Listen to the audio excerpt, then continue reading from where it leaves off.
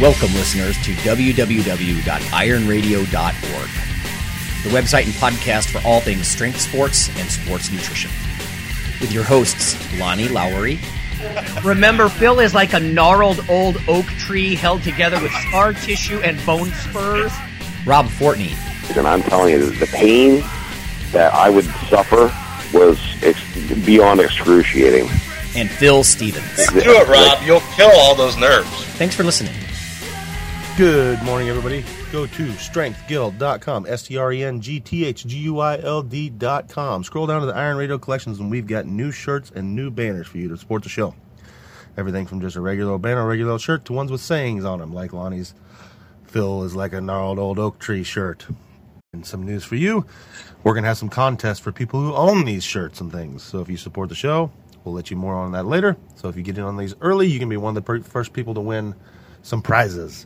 So thank you very much. Go check out the site, strengthguild.com. Scroll down to Iron Radio Collections and support the show.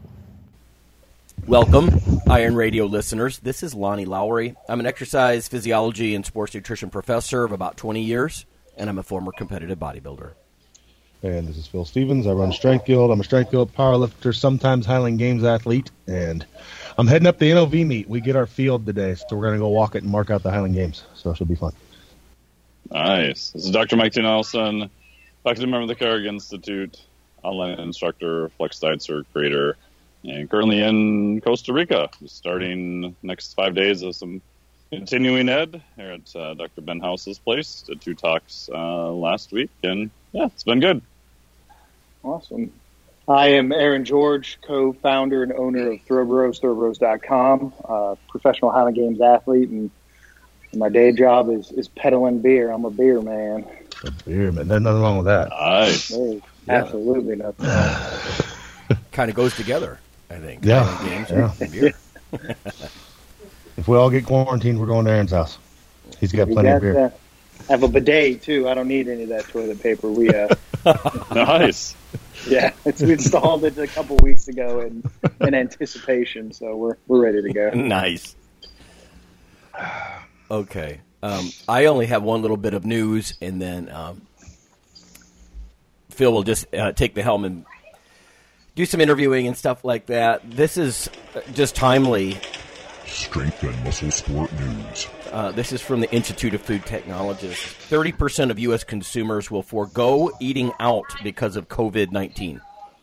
So it says Technomic conducted research with 1,000 U.S. consumers between February 28th and March 2nd to understand their behaviors, attitudes, and possible reactions to a more widespread outbreak of the coronavirus. Let's see. They produced a white paper, Technomics Take COVID-19, the food service view. It focuses on consumer implications. There's a quote here. It says, "We are still in the very early stages," wrote Joseph Paulak, managing principal at Technomic, in his white paper. The food industry could experience significant challenges given the strong human element inherent to both preparing meals and the act of just dining outside the home. And that's something that I've encountered. My wife and I went to a brewery last night, and in Ohio, I don't know how it's reinforced or widespread it is, but I think we're supposed to have no more than 100 people in a gathering kind of thing. But then when we walked in the basically the restaurant area, there was a sign that said short-staffed. So it's not just the people, the customers that could spread this around in large groups, but the staff. The staff, if somebody gets sick, they're just short-staffed. So I'm just curious about what listeners, send an email if you're interested in everybody. Are you going to eat at home? Are you just going to hole up and, last week I was talking a little bit about gyms too. I've got some basic lifting equipment in my basement.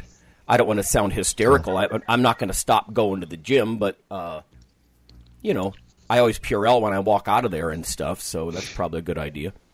Anyway, it's one of those things where I imagine, Phil, your gym is probably a little bit safer than like the big box gyms where you just have random bozos walk in there, coughing into their hands and doing God knows what, We don't allow scum in my gym, so we're safe. No, we're good. everybody's asked me, "Are you guys going to be open?" Yeah, we're going to be open. And like next week, it sounds like I'm going to be flooded because the school's just closed. So all the parents are like, "I don't know what the hell I'm going to do." I was like, "Send them in here. We'll get them strong." Yeah, I'll mess with it. I'll wear them out.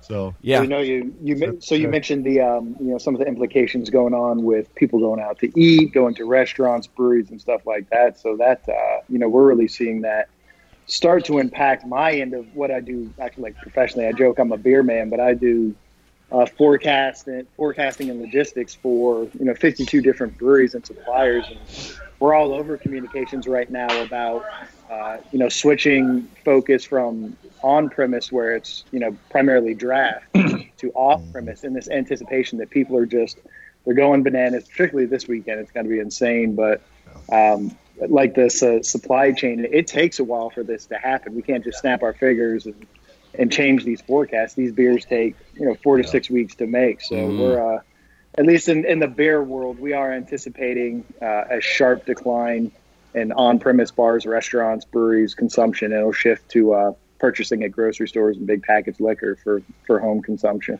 Yeah, I was going to say, they're not going to stop drinking. They're just going to stop where they're drinking. So that's the good thing for you guys. It's going to shift, yeah. There's actually an element of hysteria. I was watching some other podcasts on YouTube and whatnot, and apparently it's one of their no words. We're not supposed to even put like tags like COVID-19 or coronavirus, and hopefully they won't listen to this and pick up, how YouTube will even, they'll scan the audio. And it's just our backup, but we're not being irrational here. We're just discussing it calmly. So hopefully they won't take down our video. Everyone is calm. Right. Calm. Stay calm and go buy all the beer. So forget the toilet paper. If you drink enough beer, you don't even need toilet paper. It just flows out. You can drip dry. Smooth. Oh, man. Yep. Yeah, so that's it. Craziness of life. So, all right, let's get into Aaron's story. Not the beer, but athletics. So what got you into athletics in the first place? Not even Highland Games, but just whatever your first stint was into athletics. Yeah, back when I was a little kid growing up, I actually was born in Colorado and then raised in Texas, and I still spent my summers in Colorado. My dad was a just diehard baseball player, so he got me, like anyone else, little kid growing up, 6, 7, 8, 9, playing Little League. Mm-hmm. So I did that. Going into like my school athletic career, it doesn't exist. I think I played the tail end of football season in middle school, 8th grade. Went into high school my freshman year. It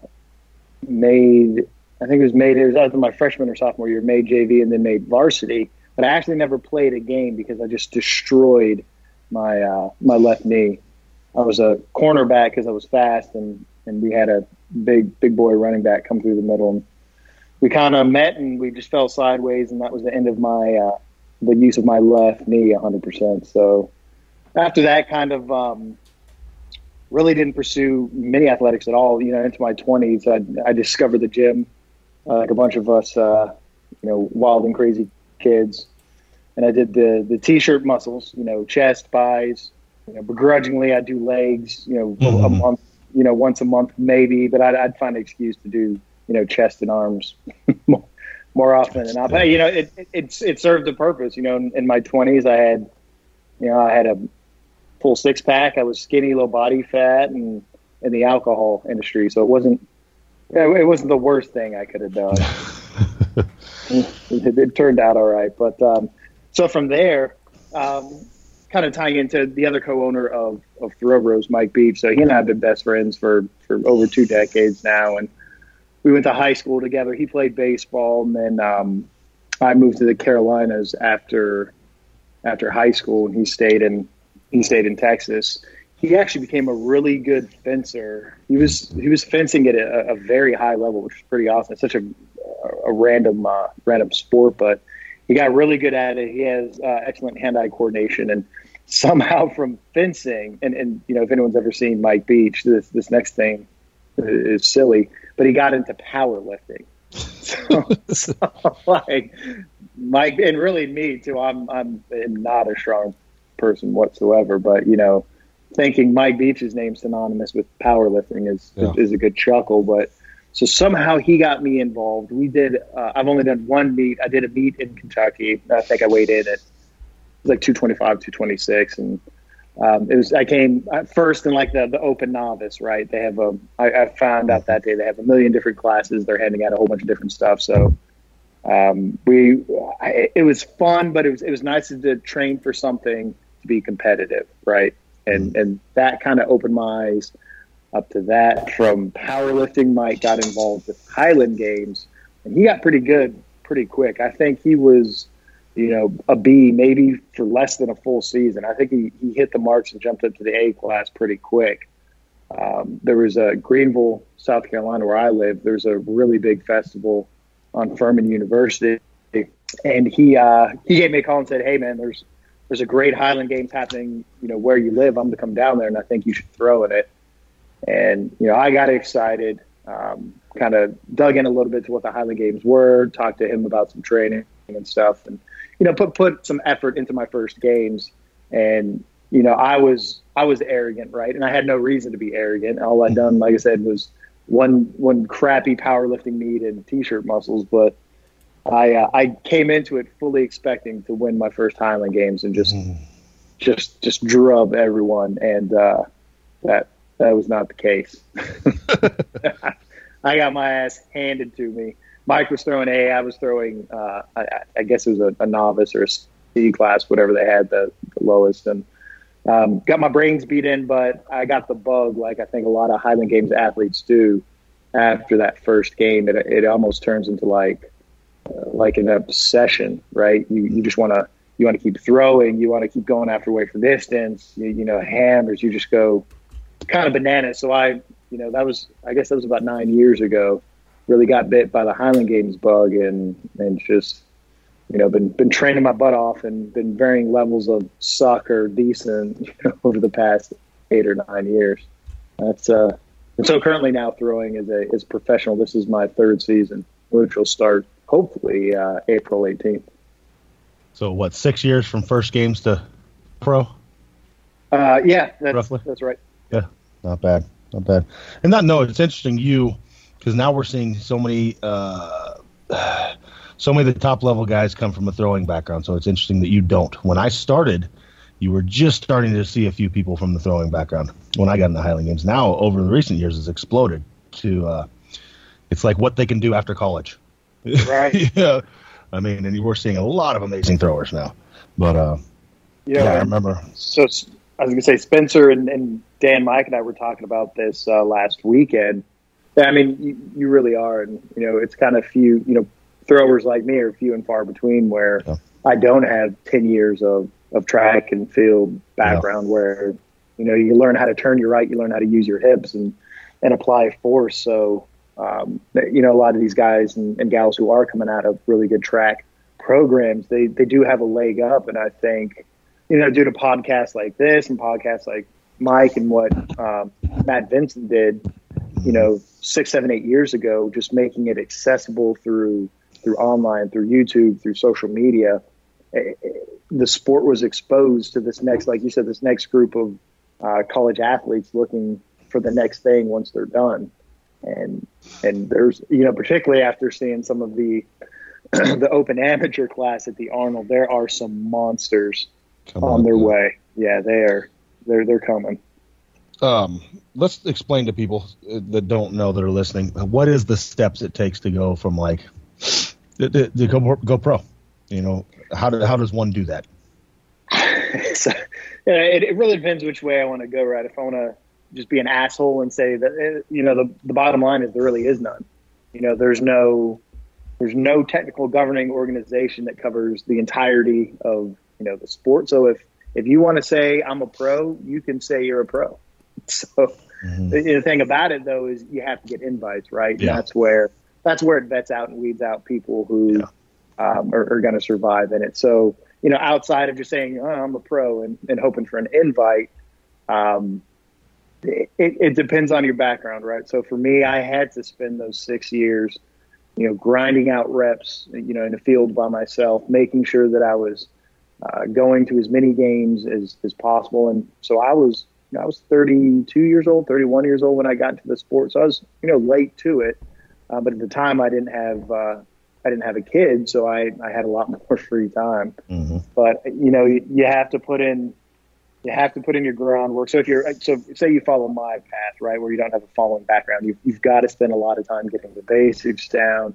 You need a lot of competition reps, and obviously you need to keep increasing your distances, your heights. And while you're doing that, I guess the best advice I can give is make sure you're building these relationships early on. This is a very communal sport. It's very, it's very necessary that you interact with judges, with the audience, with the crowd, with athletic directors, and if you spend your first 5 to 6 years like I did, getting better, developing your skill, throwing further, and building relationships with athletic directors that can control these invites if and when you do want to turn pro, it's a lot easier when that day comes, instead of, kind of being in the background, even though you're a good thrower, but if you're not interacting with people and you're not proving that either you're an entertainer or you play nicely with these festivals, with the athletic directors, you're going to be behind the 8 ball when it comes to getting these invites. And that's one of the things I try to explain to people. It's a big part of it is that you have the ability to do it. Right. But another part is, honestly, being a showman, because what draws crowds? People that are exciting. I could go out there and suck compared to Spencer, which everybody does. But if I put on a hell of a show, people are going to like me. If I yell and scream and have a big beard and this and that. And then like you said, the relationship with the athletic directors and things like that. No, it's an interesting deal. Since we're primarily a lifting podcast, what part does the gym play into your preparedness? So during a good season, right, and a good off season, it should play a pretty big part of it. And my first couple seasons, I was writing, and air quote, I was creating my own programming, and unfortunately, it probably mirrored those T-shirt muscle workouts more than they should have. But as I got more and more comfortable with the sport, I realized the importance of, using your hips, Olympic lifts, explosive movements, jumping, bounding, stuff like that. Where if you fast forward to where I'm at the past 2 years, I actually have Tom Soroka does my programming for me. And, primarily with his Highland Games athletes, he's following a conjugate method. And I love it. And honestly, it's one of, it's really good for me to be able to outsource that confidence. It's kind of what I call it. Like, there's a lot of people, there's majority of people in the strength sports and lifting industry know way more about preparing and training than I do. So I'm fine with, I'm mature enough, being 38 now, to outsource that confidence to someone else, someone who I respect like Tom, let him write up my programming, and then do my part, show up every day, get it done, do the lifting, and do it as close to how it's written as possible. So he's getting good feedback and a good indication on how it's working. But yeah, lifting is, so right now, as I'm kind of, I'm a little under 40 days out from my first games in Charlotte, and as long as it continues to happen. But so I'm roughly just under 40 days out. I'm shifting from I've been doing 5 days of lifting. I've shifted down to 4 and 2 days of throwing, and hopefully rolling in feeling strong and really good this season too. Let's talk about Throw Bros now. So what brought it about, and tell us what it is. Throw Bros. So primarily we exist in a warehouse in Topeka, and then we exist in, online with social media and online, throwbros.com. So Mike and I started this company a couple of years ago when we started getting more involved in the Highland Games, and we wanted to do a little bit more than throw. We noticed there was an absence of availability for just stuff, for the stuff you need to compete. The simple things like tape and chalk, you can get that generally anywhere, right? But One of our best-selling item is tacky that you can use for just about any event throughout the Highland Games. And, when I was trying to track down tacky and move on from 3M spray, like kind of everyone, I think everyone starts with, finding a consistent source of tacky was just, it was silly. You had to meet someone at the games, or you had someone who, wasn't acclimated with the internet. So you can't communicate through messaging. You have to call, leave voicemails, or, write them a letter. Something silly. So it kind of sprung from that, like, hey, well, we're either Mike and I are interested in making money off this, and I think anyone who really wants to make money off the Highland Games needs to take a deep look inside and realize it probably isn't going to happen. But it grew from that desire to just be able to provide people with what they need to compete and train. And we started with tacky. I made our first batch in my backyard, and I think I was making it for the first year or so before we obviously outsourced it. And same recipe. Now it's a lot easier to have you all make a big old batch than me trying to find time to make it. But we warehouse out there. We've had 3 different variations of implements that have done extremely well for us. And the hardest part about maintaining implements in stock 365 is just lead.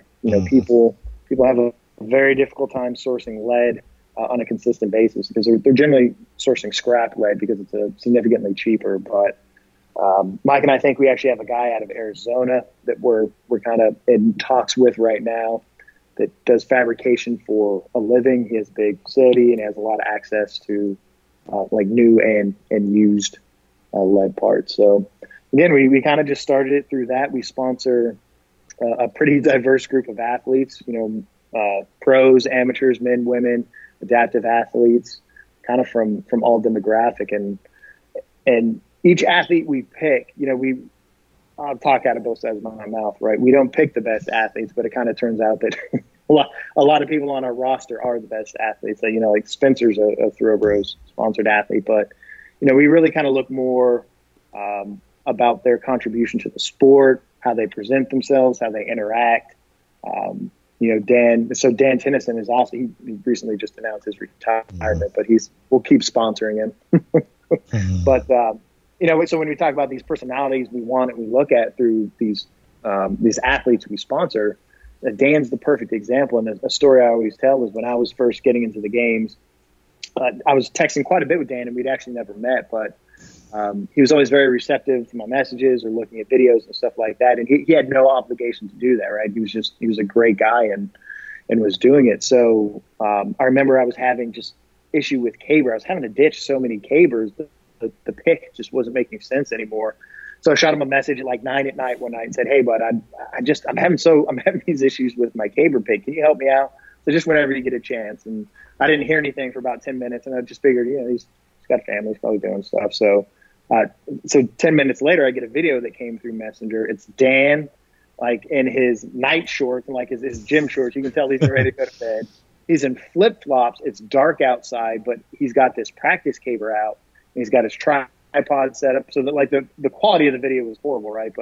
And he's just going through there and he's going through the process of how to pick and, hey, here's what I'm seeing on your videos. So like that connection, he had no obligation to even respond back to me, but he took his time to create a video, address what I was asking, send it to me, follow up with questions. So that attitude is really, we want it to permeate all the athletes that we sponsor. And that's just kind of what Thoroughbros does, right? We want to get people information. We want to get them the gear and the tacky and the elements they need to go out and compete in the Highland Games. Yeah, that's such a niche that nobody else was covering that sport. But right. Because even powerlifting, the weightlifting is a niche sport, right? But you'll never see like Highland Games is much more niche. There's not 10,000 throwers. So and we're like a branch of the whole strongman powerlifting. It's already a branch of weightlifting and strength sports. So and so again, that's kind of the joke I was making about, don't go into this expecting to make money. And really, Mike and I, our goal is just, any dollar we make, we just put right back into additional inventory, sponsoring athletes or sponsoring larger games or festivals or athletic directors that really share that same kind of mentality of just being good stewards of the sport and being good people. Before we go to break, everybody, that's Throwbros, THROWBROS.com if you need any Highland Games stuff. So we're going to go to break, and then we're going to start talking about games in general, how this year's Highland Games at the Arnold was, the differences, and things like that. So, cool.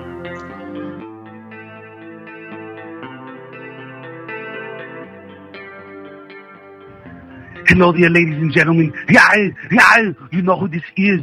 So I'm here to tell you about Dr. Mike T. Nelson's new book, Why You Should Eat Keto. I don't do it because, look at me, come on, I'm fabulous and I'm fantastic.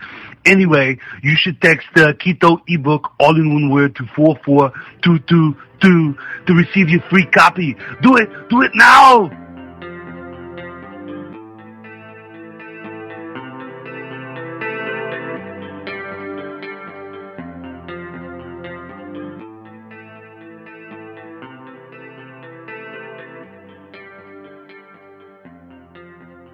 Hey listeners, this is Dr. Lonnie Lowry. If you've ever had anyone critique you on your protein intake as part of your weightlifting lifestyle, oh, you poor meathead, all that extra protein is going to rot your kidneys or weaken your bones or dehydrate you or give you gout or who knows what. There is a book available. You could simply Google CRC Press and Lowry. And what I've done is reach out to experts all over the world and create a book, a single compendium that you can hold up and say, this is why I consume extra protein. This can be very valuable when you're being quote-unquote educated by various professionals on the topic. There's an enormous amount of literature in this book on the safety, the effectiveness, how protein works in cells, the history of protein and weight trainers, much more. So again, please check out CRC Press and Protein and Lowry. You can just Google that, and I do, full disclosure, I do make a small single-digit royalty on the book, but that's not why I did it. I did it so we can all have something, our particular population, to both defend what we do and to inform our nutrition and our eating. Thanks.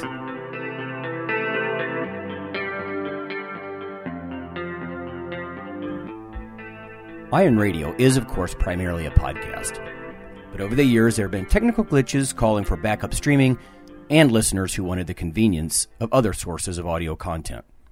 Toward this end, Iron Radio is now simulcast and backed up on YouTube. If needed, please search Lawnman07 or Iron Radio from within YouTube. There's not much video, but if you like to listen through YouTube on a Roku or other living room device, there you go.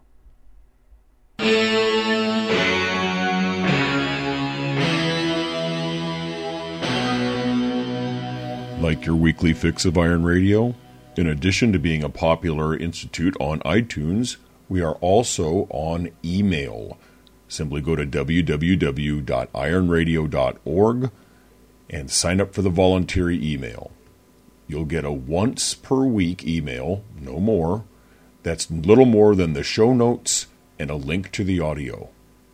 So go for it.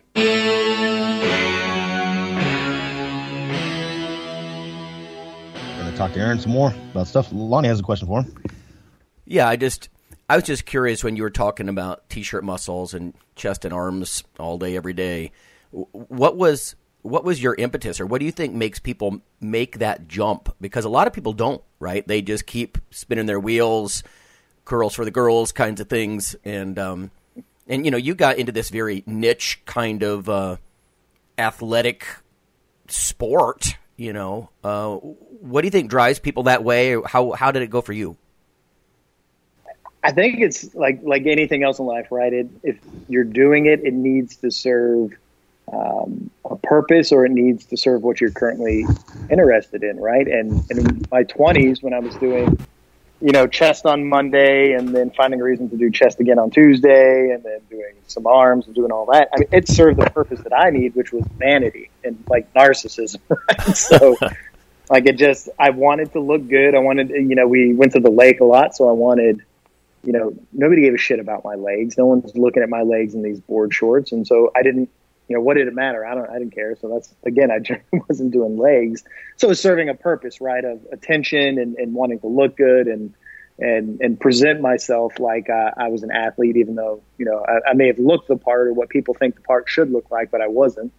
And then again, so throwing in my first Highland Games and kind of that first season, it really was a big eye opener that the way I was training or the way that, not even trained, the way that I was working out, going to the gym no longer served the purpose that I was redirecting to, right? Because and when I got into the Highland Games, I wasn't married yet, but I'd met my wife. So, I could already let myself go. I could get my hair fell out. I didn't have to worry about, having a puffy chest and popping tries, but that type of training just didn't serve a purpose anymore. And one of the great things about the Highland Games, though, is it did expose me to a lot of different, principles, techniques, theories, beliefs about how to train, and specifically how to train for this type of explosive athleticism. And, just kind of started connecting the dots like, well, me doing chest 3 days a week is not translating to anything. It's not helping my open stone. It's not doing anything. And so asking throwers who either had a track and field background or had a strength sport background, they really kind of opened my eyes up to, like, hey, here's a good place to start. And, one, here's why you need to be squatting, a lot. And kind of started my love affair with that and squats and deadlifts. And then it moved to kind of progress into that, the Olympic lifting aspect that really is so effective for throwers and just generating that power, from the ground to your hips and translating through the implement. But so again, my overarching theme was that in my 20s, t-shirt lifts served a purpose. And then when Highland Games became my primary physical focus, that type of lifting no longer served that purpose. So, I'm not the smartest guy in the world, but I don't think I'm certainly the dumbest either. So I understood that I needed to change the way I trained and listen to those that were in the sport and exceeding in the sport and helping others exceed and excel in the sport and adjust how I was training. So that's kind of how, again, and so going to how, I know I've used the term twice already, but I outsourced that confidence, right? Now, being in the sport for 8 years now, I know a lot more about different technical training, about Olympic lifting, about, again, the conjugate, all sorts of stuff. But there's still people who do it for a living and understand it a lot better than I do. So I outsourced that to Tom.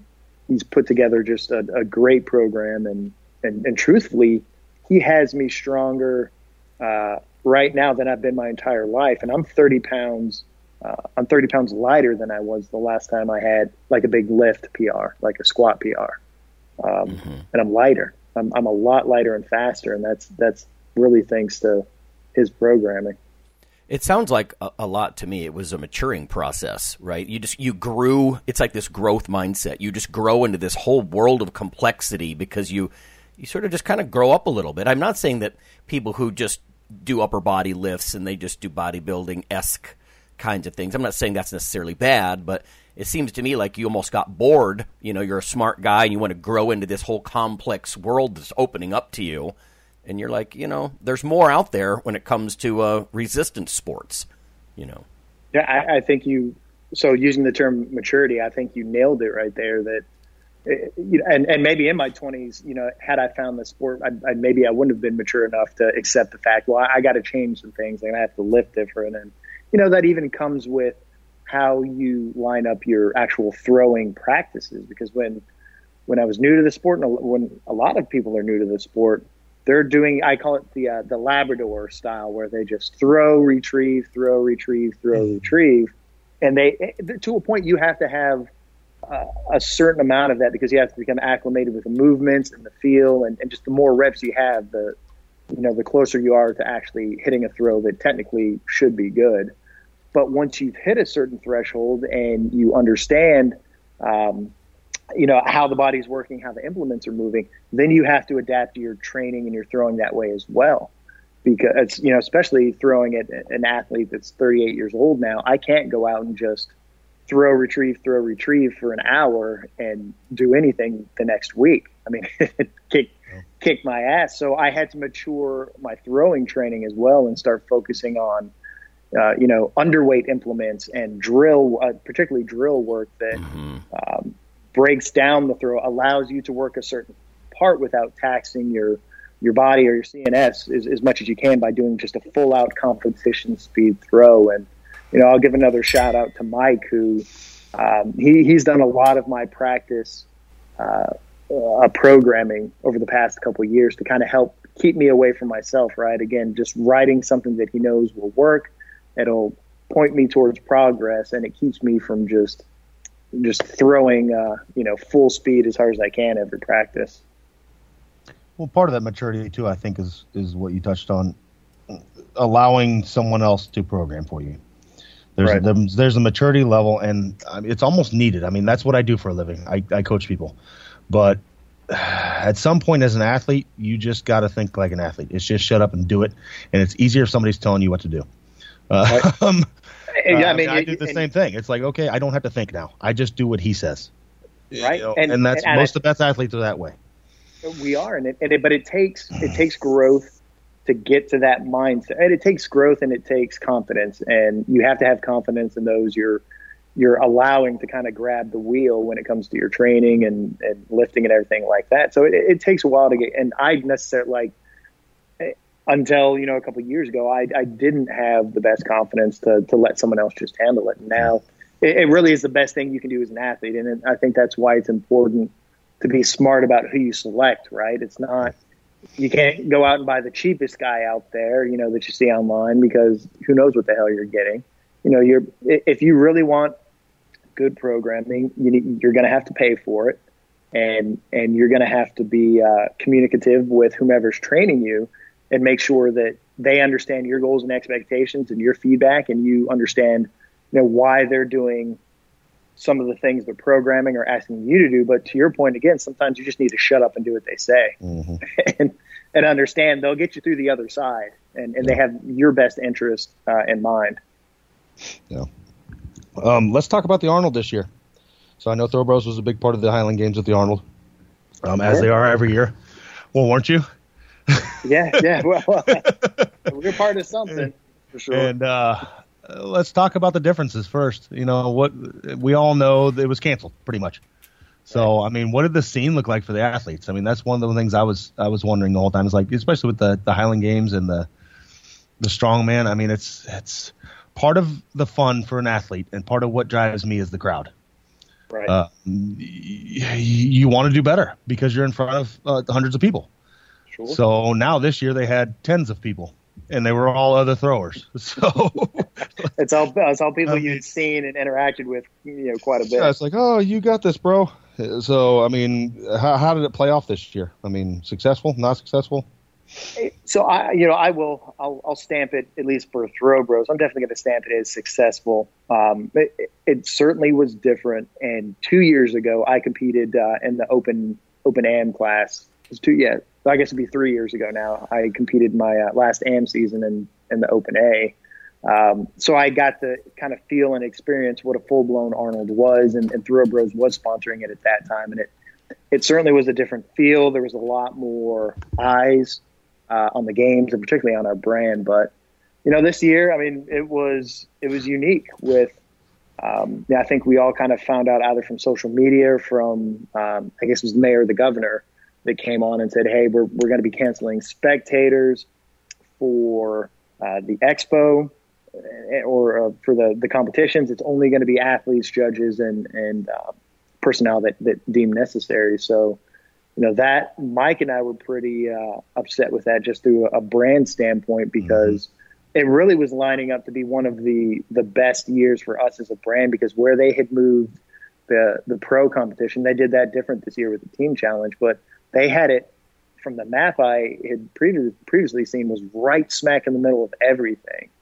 Meaning we were going to have a lot more eyes on the games, a lot more eyes on the brand. And then the big point of differentiation that we were doing this year was Mike and I were going to be emceeing, tag teaming, the microphones and announcing this pro team challenge. So not only would we have the eyes on our brand, the sport, the athletes, and the best of the best, but we would have, Mike and I dropping Throw Bros and plugs every 30 seconds. Yeah. Right. Yeah. And break for, commercial. But so that opportunity was missed. Mike was, and then there's a lot of back and forth, right? So I think the Arnold people who are running or coordinating the Arnold came back and said, well, no, we're going to allow spectators in. The expo is going to be canceled, but we're going to let spectators in. So there's a lot of back and forth information. And I know there's a lot of people who are trying to get out is like the best information that they could. And it's just kind of things like we're watching, a week after with everything that's going on with the coronavirus. You kind of had to pick and choose which information you thought was correct and not correct. And, at one point, Mike and I had canceled our Airbnb. I had canceled my flight. And then that's when they came back and said, well, no, it's going to be on. It's going to be on for spectators. Yeah. So I'll shorten that. But so in one day I canceled everything and then had to rebook flights and get everything else. And luckily it only ended up costing us like $6 more to get everything done. And we actually got a much better Airbnb, but we made the decision that we, as a company, that we're going to shift our focus from, all right, well, who was there? And we're going to connect our brand to them in the flesh and blood to, all right, well, this now has to be a complete social media focus, and it has to be a lot of really high quality video that we can capture day of and then deal in post, and then just start releasing those videos over the next. We've released a couple of videos already, but we'll continue to release some of these pro and adaptive class and women's class athlete videos that we shot with a really good gimbal and got some sharp high definition footage.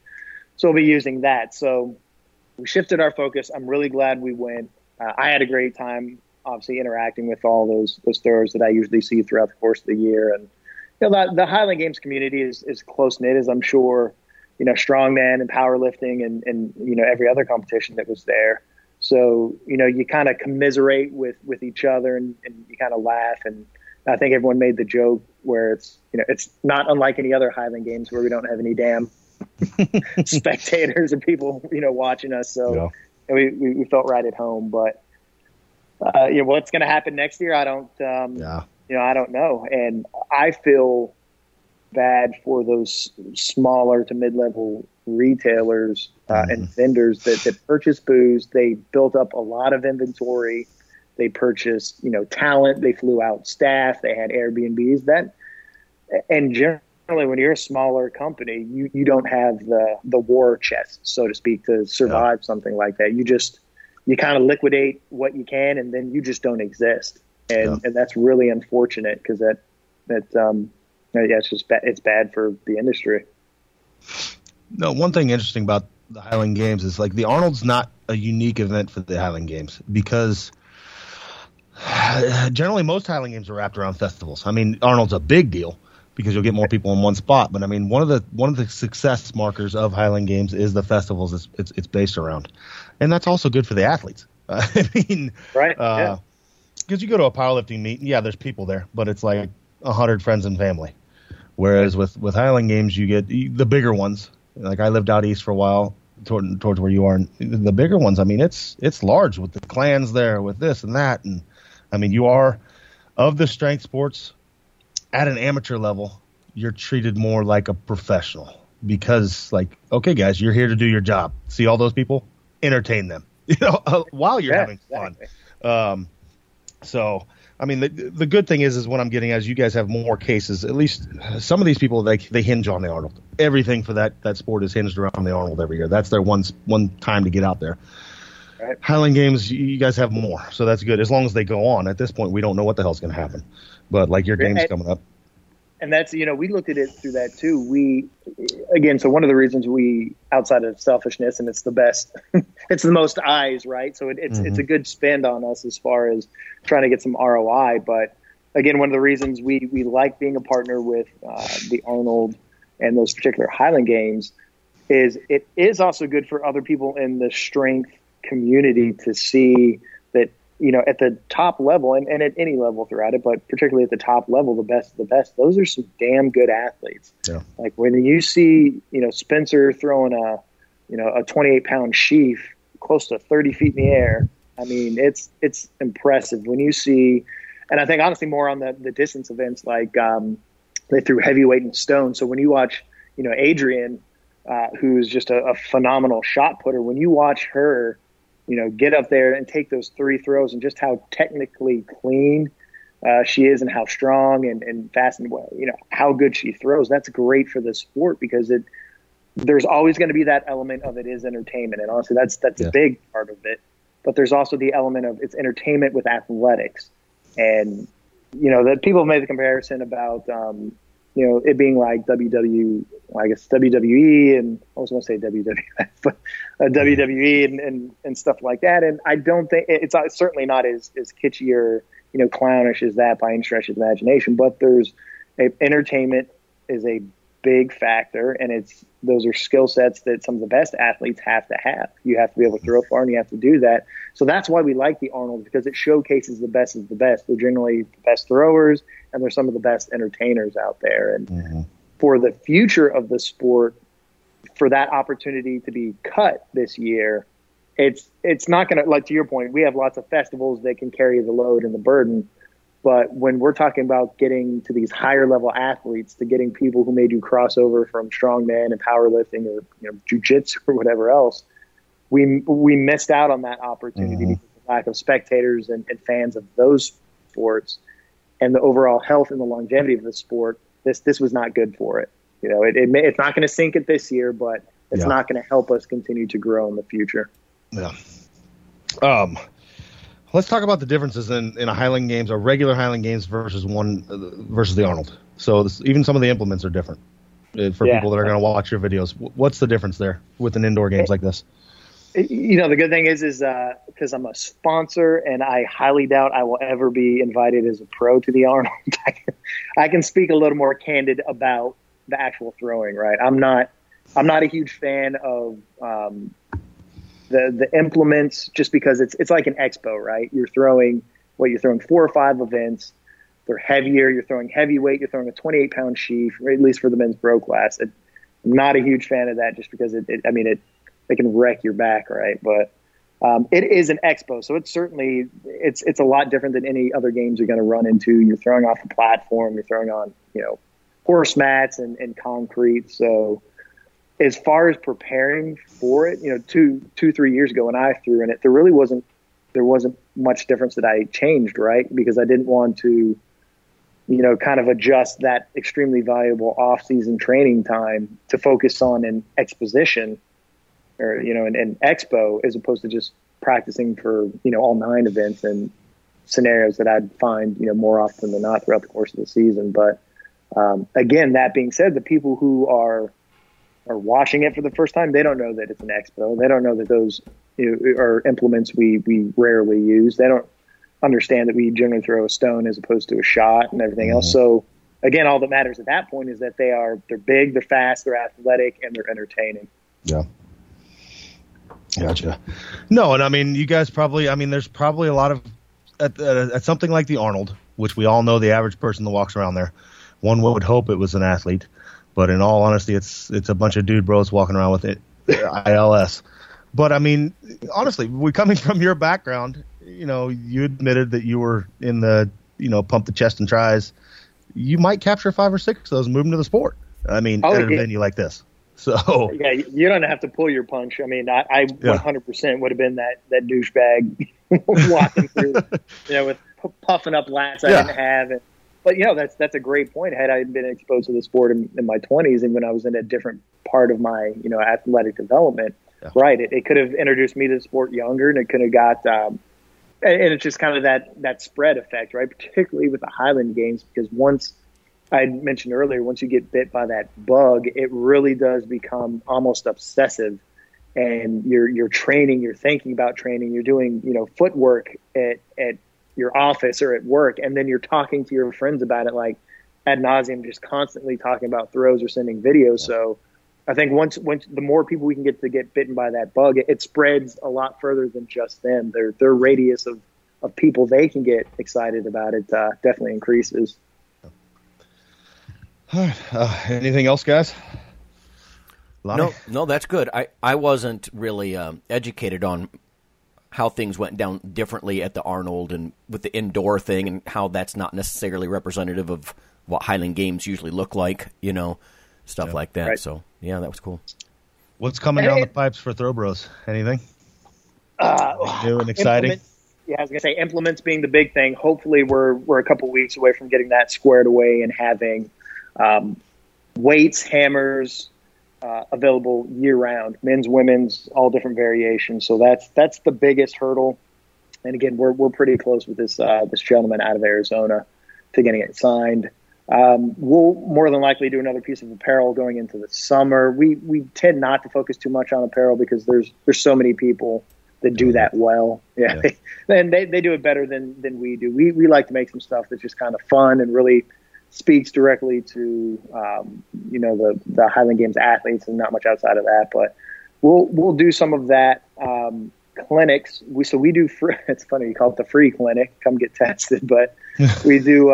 Mike and I did a clinic at where was that, in Virginia, at the Green Hill Games last year, and we got a lot of good feedback. We had over 30 athletes, and we have a really unique approach to how we like to do this. Right, instead of just getting a whole bunch of people on the field and trying to herd cats and just throw the whole time, we actually sat down for the first hour and went over like a brief introduction to the games, the events, how to set up, how to set up your training. So essentially we could kind of maybe abbreviate that time that it takes people to learn, well, I need to be training different, or I need to be eating different, or I need to be resting different. So it really, the first hour was more coursework or schoolwork than anything else. And then we broke off and we taught a specific drill for each event. So instead of just going through the whole throw, which can be a nightmare when you have 30 people, we taught them a drill that was a lot. They can take that and they can apply that immediately back to their practice. So we got great feedback about our clinic. So we're going to try and do another couple this year as well. And then just Mike and I, he's back. He's got the competition bug with the Arnold, and he's pretty pissed about how he finished. I was wondering about that. I think he finished fifth, and that's definitely not where he wanted to be. And I think admittedly, he knew he'd been training pretty consistently leading up to it, but when you're throwing at a high level, particularly like you need to at the Arnold, a month of focus isn't going to get you there. You need 12 months of consistent focus to be back at that high level, but. He'll obviously be, hopefully the games we will have this season, but he'll be at them.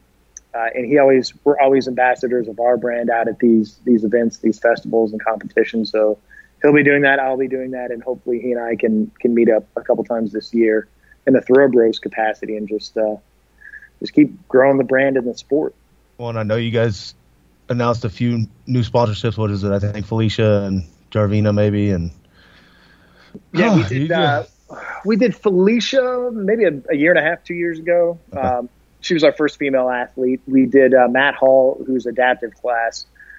He's para-standing adaptive, double amputee. And you guys got to check his videos out. He is such a good steward and proponent of broken caber and his adaptive athlete class. He did an expo throw with a couple other athletes at the Arnold, and it's just like it makes the hair on the back of my neck stand up even talking about it. Just these guys and gals are just, they're tough, they're awesome. Yeah. So Matt's one of our athletes, and then Jarvina, we just sponsored. She's our latest addition to the team, and kind of going back to the story that I told about Dan with him sending the caber video when he didn't need to. I had seen Jarvina make a post at a game where she was talking to some of the little girls and the young women in the crowd who were interested seeing her throw, and like, whoa, girls can do this. Mm-hmm. And she took the time out of her day to go have a conversation with them and introduce them to the games and let them mess around with some of the implements. So, I kind of figured at that point, at some point, we're going to get her on our team, because that's just, that's great for our brand, but that's great for the sport, and that's just a good thing to be out there doing. Right. Yeah. And then we have those turds, Spencer and Dan. So. And a shameless plug here: if anybody wants to meet all these people, Jarvina, Felicia, Aaron, Mike, Dan, Spencer, They're all going to be in town here. So June 13th, as long as we don't get canceled. The only reason we will get canceled at the Windler Strength Fest is if mandatorily, we're not going to make that call. The only reason we would is if the city shuts us down. But we're hidden here in Topeka, so I don't see it happening. So, but yeah, they'll all be there. I'm sure Throw Bros will have a big part in that. So we definitely will. That's right. Other than that, brother, thanks for joining us. Yeah, thanks. Yeah, definitely appreciate the time. I mean, I'm on it now, so I'm definitely going to have to listen to it. That's there you go. And how I work. So spread it around. Everybody go check out throwbros.com. Check out what Mike and Aaron are doing. So it's good stuff. Nice. All right. All right, guys. See you later. All right, guys. Yep. Have a good one.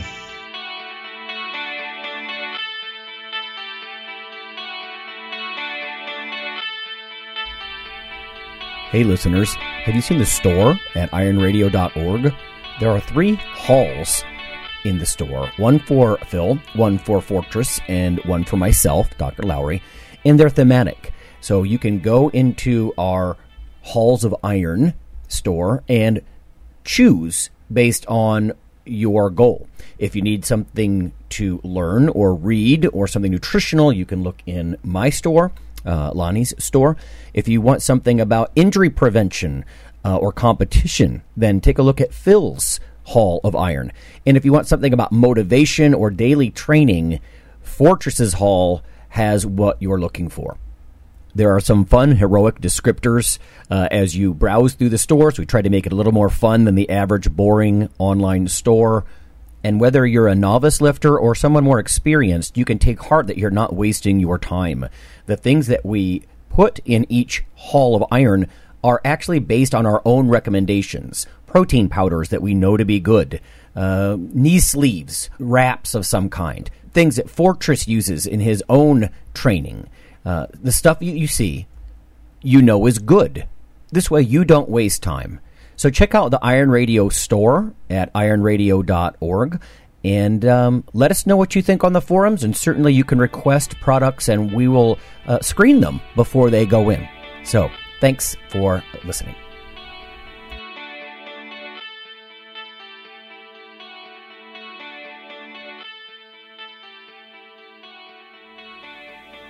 Iron Radio is accepting donations. If you like what we do, the professors, the scientists, the bodybuilding show promoters, the athletes themselves in powerlifting and bodybuilding, please consider making a donation or maybe buying something from the ironradio.org store. We also are accepting supporting members. So for $4 a month, which is frankly less than the bank sneaks out of your account in fees, you can step up and support a form of sort of public radio for the bodybuilding and powerlifting and strength community. The Iron Radio podcast and all of the audio on ironradio.org is for informational purposes only. If you're interested in starting a diet or exercise program, it's important to check with your physician. Also seek the help of registered dietitians, athletic trainers, and qualified exercise physiologists in order to make the progress that you need.